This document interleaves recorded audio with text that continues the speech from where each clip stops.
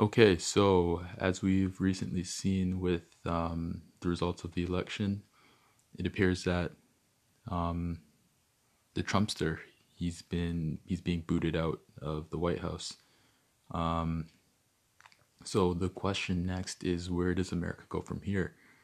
Obviously, we know that there are claims coming out of the White House that there's voter fraud being carried on, as well as the fact that I guess some states have to go through recounting. So, presuming that um, the legal actions are based on baseless claims, or there's no fact or no issue at law or any evidence of voter fraud, and also presuming that the recounts, nothing really changes from that. I think that it still appears that America's deeply divided because about both candidates. Well, Joe Biden, I think he had the most votes in U.S. voter history, and then came in second with I think around Joe Biden had around, I think the last figure I saw was 74 million Americans voted for him, and then Donald Trump on the other hand had around 70 million, or around 71 million. But that's still quite significant, and that's like a pretty close margin. Um, so it's quite clear that there is some division, or there's no clear majority, and as we saw from Joe Biden's victory speech, he's going to work to heal that and close that division and focus on the commonalities that Americans share. So I think that's a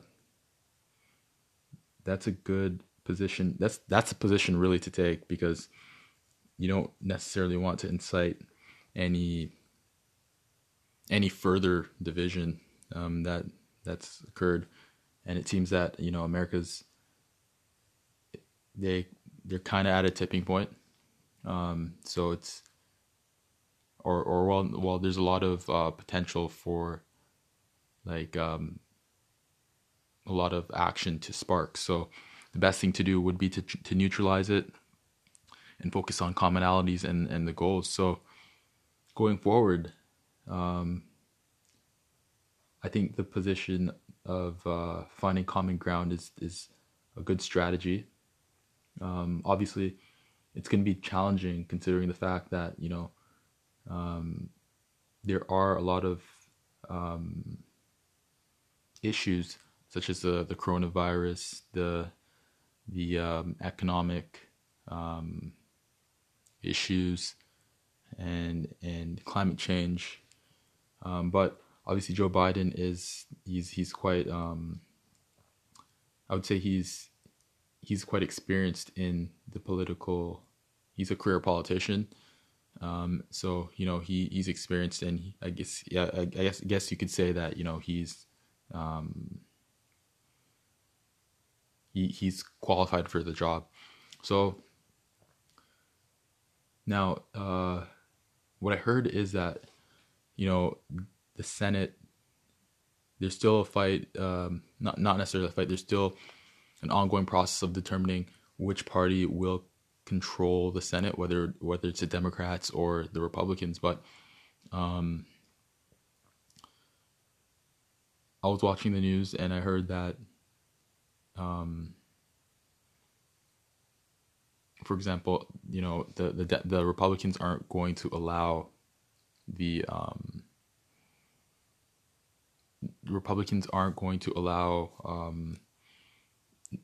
the Democrats or Biden to pass progressive legislation, and they're going to actually position themselves to win, or for a presidential candidate coming from the Republican Party to win to win the presidency. So the way I heard this is going to be done is through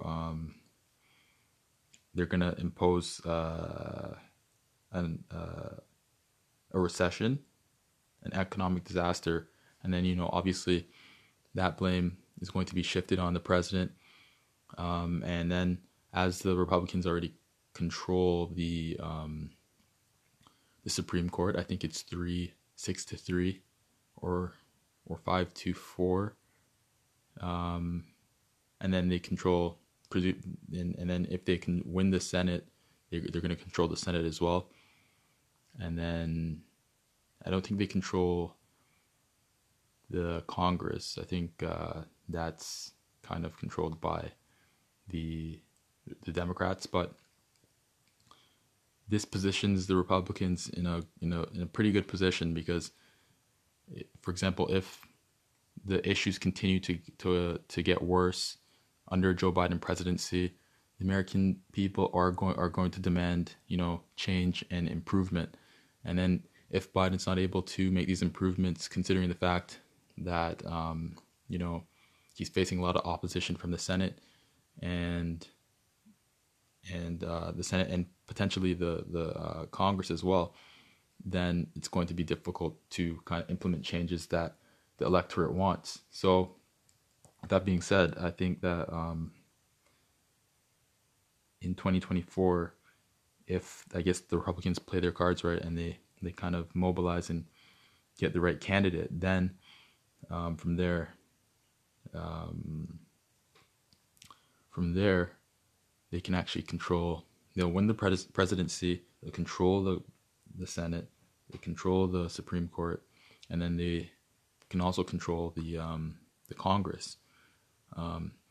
So I think that would be a dream, or that's a goal for 2024. But we're not there yet, obviously. This is still 2020, and this is still a very big year, and there's a lot of things and a lot of moving parts that are still ongoing, and that will determine, where we go from here.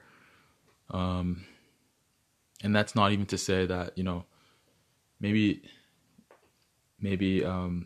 those reports, obviously, it's quite partisan, but who knows? Maybe the Democrats and the Republicans will work together to find a common ground and put partisan politics aside,